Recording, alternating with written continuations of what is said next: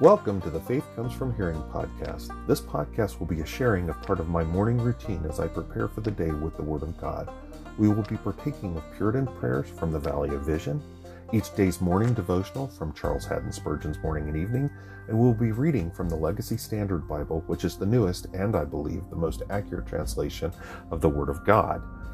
We will be following a Bible reading calendar that provides for reading the whole Bible in a year that was created by Minister Robert Murray McCheyne for his congregation back in 1842, and that has been a part of my daily reading for over 6 years now.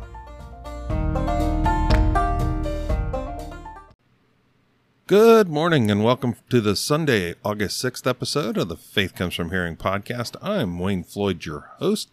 The Faith Comes From Hearing podcast is a humble member of the Christian Podcast Community. You can find us over at christianpodcastcommunity.org. A lot of great listening over there, definitely worth your while.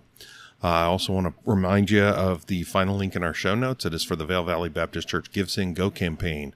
We are striving to rapidly pay off our mortgage so that we can commence establishment of a Christian classic education-based school to provide a trustworthy alternative for our community. So go ahead and click on the link. Pastor Jay has provided a very thorough description, much more thorough than I just gave you a description of what we're trying to do, what our plans are. And then we would ask three things of you. We'd ask you to pray for us. We'd ask you to prayerfully consider giving to us. And we'd ask you to pass the link along so others can do the same. All right. Well, with it being Sunday, we're going to just do our Bible reading for the day and our devotions and some prayers, and get ready for Monday when we come back into our Bible study in John chapter 11. So let's go ahead and jump right on in. We're going to open up with the Lord's Day morning prayer this morning. Let's pray. O maker and upholder of all things, day and night are thine. They are also mine from thee. The night to rid me of the cares of the day, to refresh my weary body, to renew my natural strength. The day to summon me to new activities, to give me opportunity to glorify thee, to serve my generation, to acquire knowledge, holiness, eternal life. But one day above all days is made especially for thy honor and my improvement. The Sabbath reminds me of thy rest from creation, of the resurrection of my Savior, of his entering into repose. Thy house is mine, but I am unworthy to meet thee there, and am unfit for spiritual service.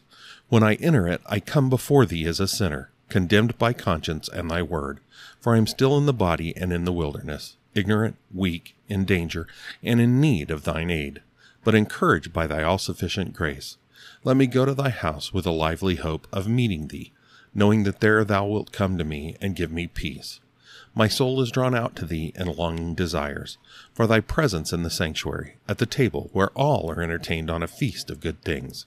Let me, before the broken elements, emblems of thy dying love, cry to thee with broken heart for grace and forgiveness. I long for that blissful communion of thy people, in thy eternal house, in the perfect kingdom. These are they that follow the Lamb. May I be of their company. Amen. All right, and the morning devotion, let's see, the text for it is from Isaiah 21:11. Watchman, what of the night? What enemies are abroad? Errors are a numerous horde, and new ones appear every hour. Against what heresy am I to be on my guard? Sins creep from their lurking places when the darkness reigns. I must myself mount the watchtower and watch unto prayer. Our heavenly protector foresees all the attacks which are about to be made upon us. And when as yet the evil designed us is but in the desire of Satan, he prays for us, that our faith fail not. When we are sifted as wheat, continue, O gracious watchman, to forewarn us of our foes, and for Zion's sake hold not thy peace. Watchman, what of the night? What weather is coming for the church? Are the clouds lowering, or is it all clear and fair overhead? We must care for the church of God with anxious love, and now that popery and infidelity are both threatening, let us observe the signs of the time and prepare for conflict. Watchman, what of the night? What stars are visible? What precious promises suit our present case? You sound the alarm, give us the consolation also. Christ, the pole star, is ever fixed in his place, and all the stars are secure in the right hand of their Lord. But watchman, when comes the morning? The bridegroom tarries. Are there no signs of his coming forth as the Son of Righteousness? Has not the morning star arisen as the pledge of day? When will the day dawn and the shadows flee away? O Jesus, if thou come not in person to thy waiting church this day, yet come in spirit to my sighing heart, and make it sing for joy. Now all the earth is bright and glad with the fresh morn, but all my heart is cold and dark and sad. Son of the soul, let me behold thy dawn. Come, Jesus, Lord, O quickly come according to thy word.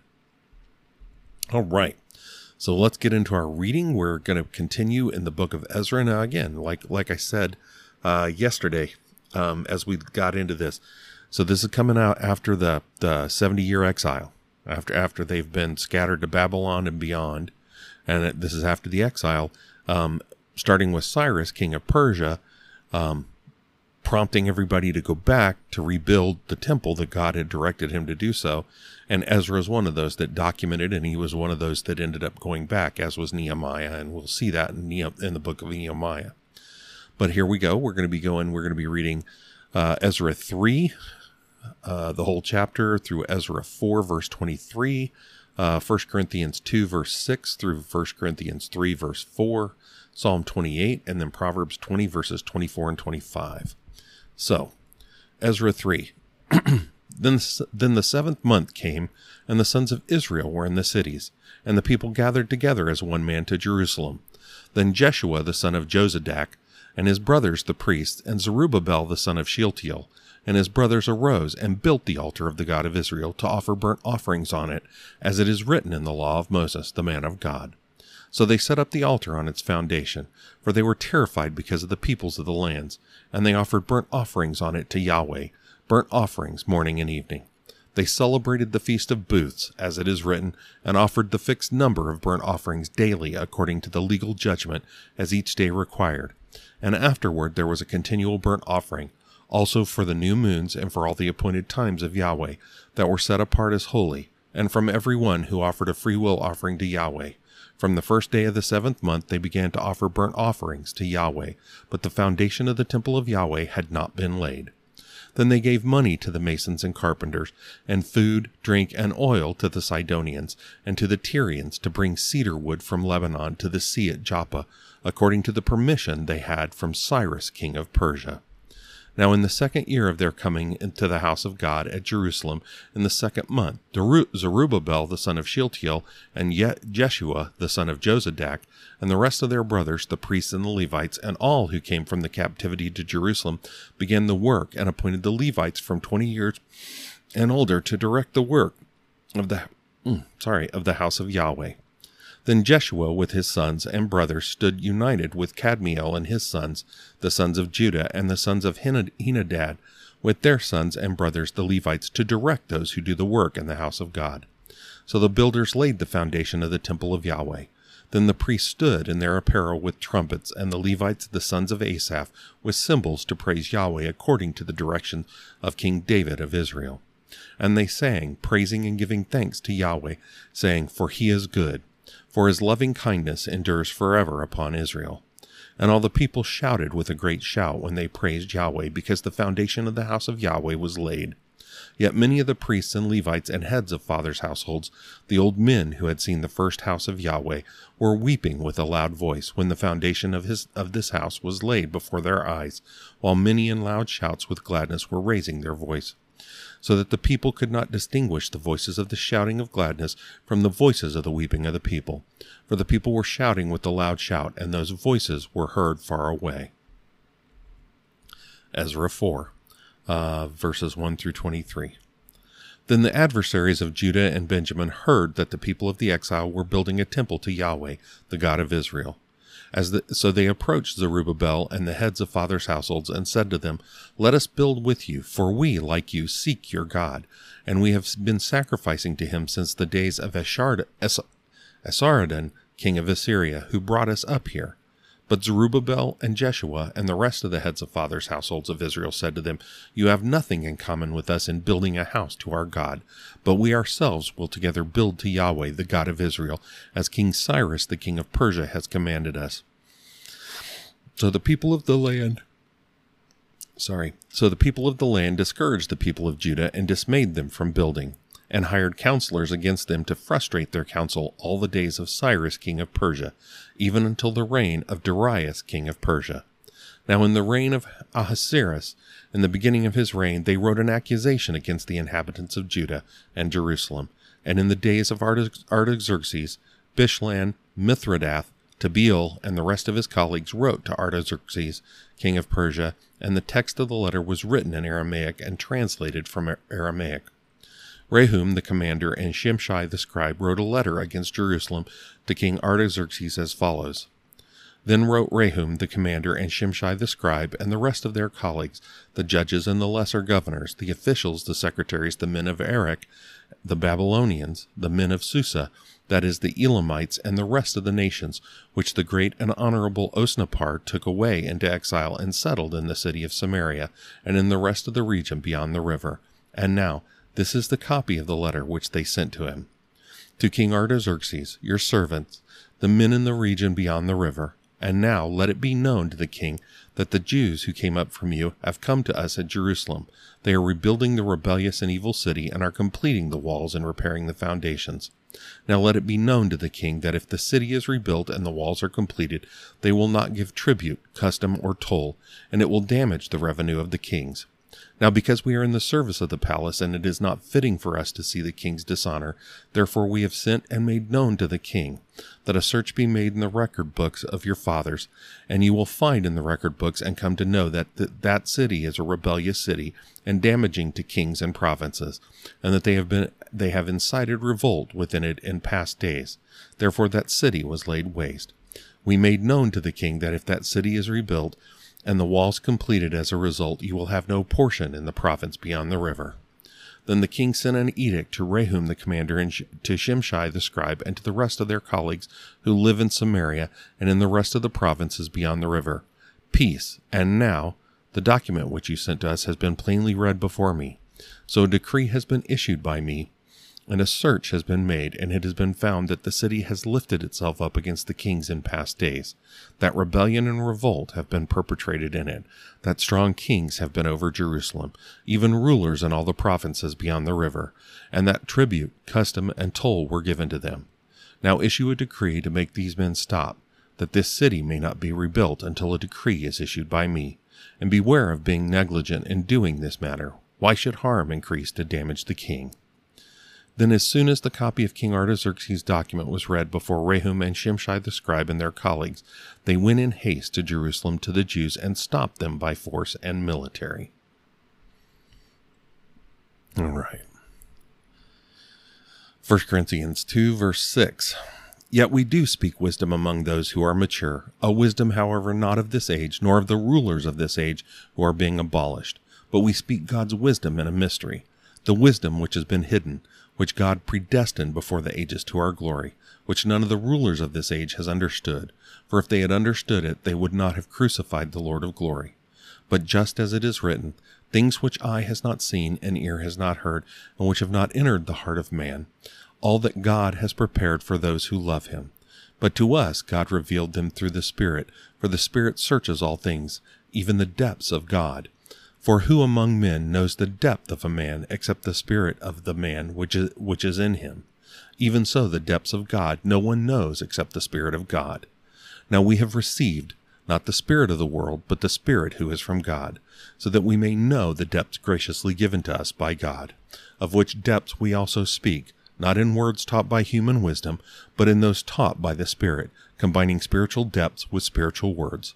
But a natural man does not accept the depths of the Spirit of God, for they are foolishness to him, and he cannot understand them, because they are spiritually examined. But he who is spiritual examines all things, yet he himself is examined by no one. For who has known the mind of the Lord, that he will direct him? But we have the mind of Christ. 1 Corinthians 3, reading through to verse 4. And I, brothers, was not able to speak to you as to spiritual men, but as to fleshly men, as to infants in Christ. I gave you milk to drink, not solid food, for you were not yet able to receive it. Indeed, even now you are still not able. For you are still fleshly. For since there is jealousy and strife among you, are you not fleshly, and are you not walking like mere men? For when one says, I am of Paul, and another, I am of Apollos, are you not mere men? Psalm 28, of David. To you, O Yahweh, I call, my rock, do not be silent to me.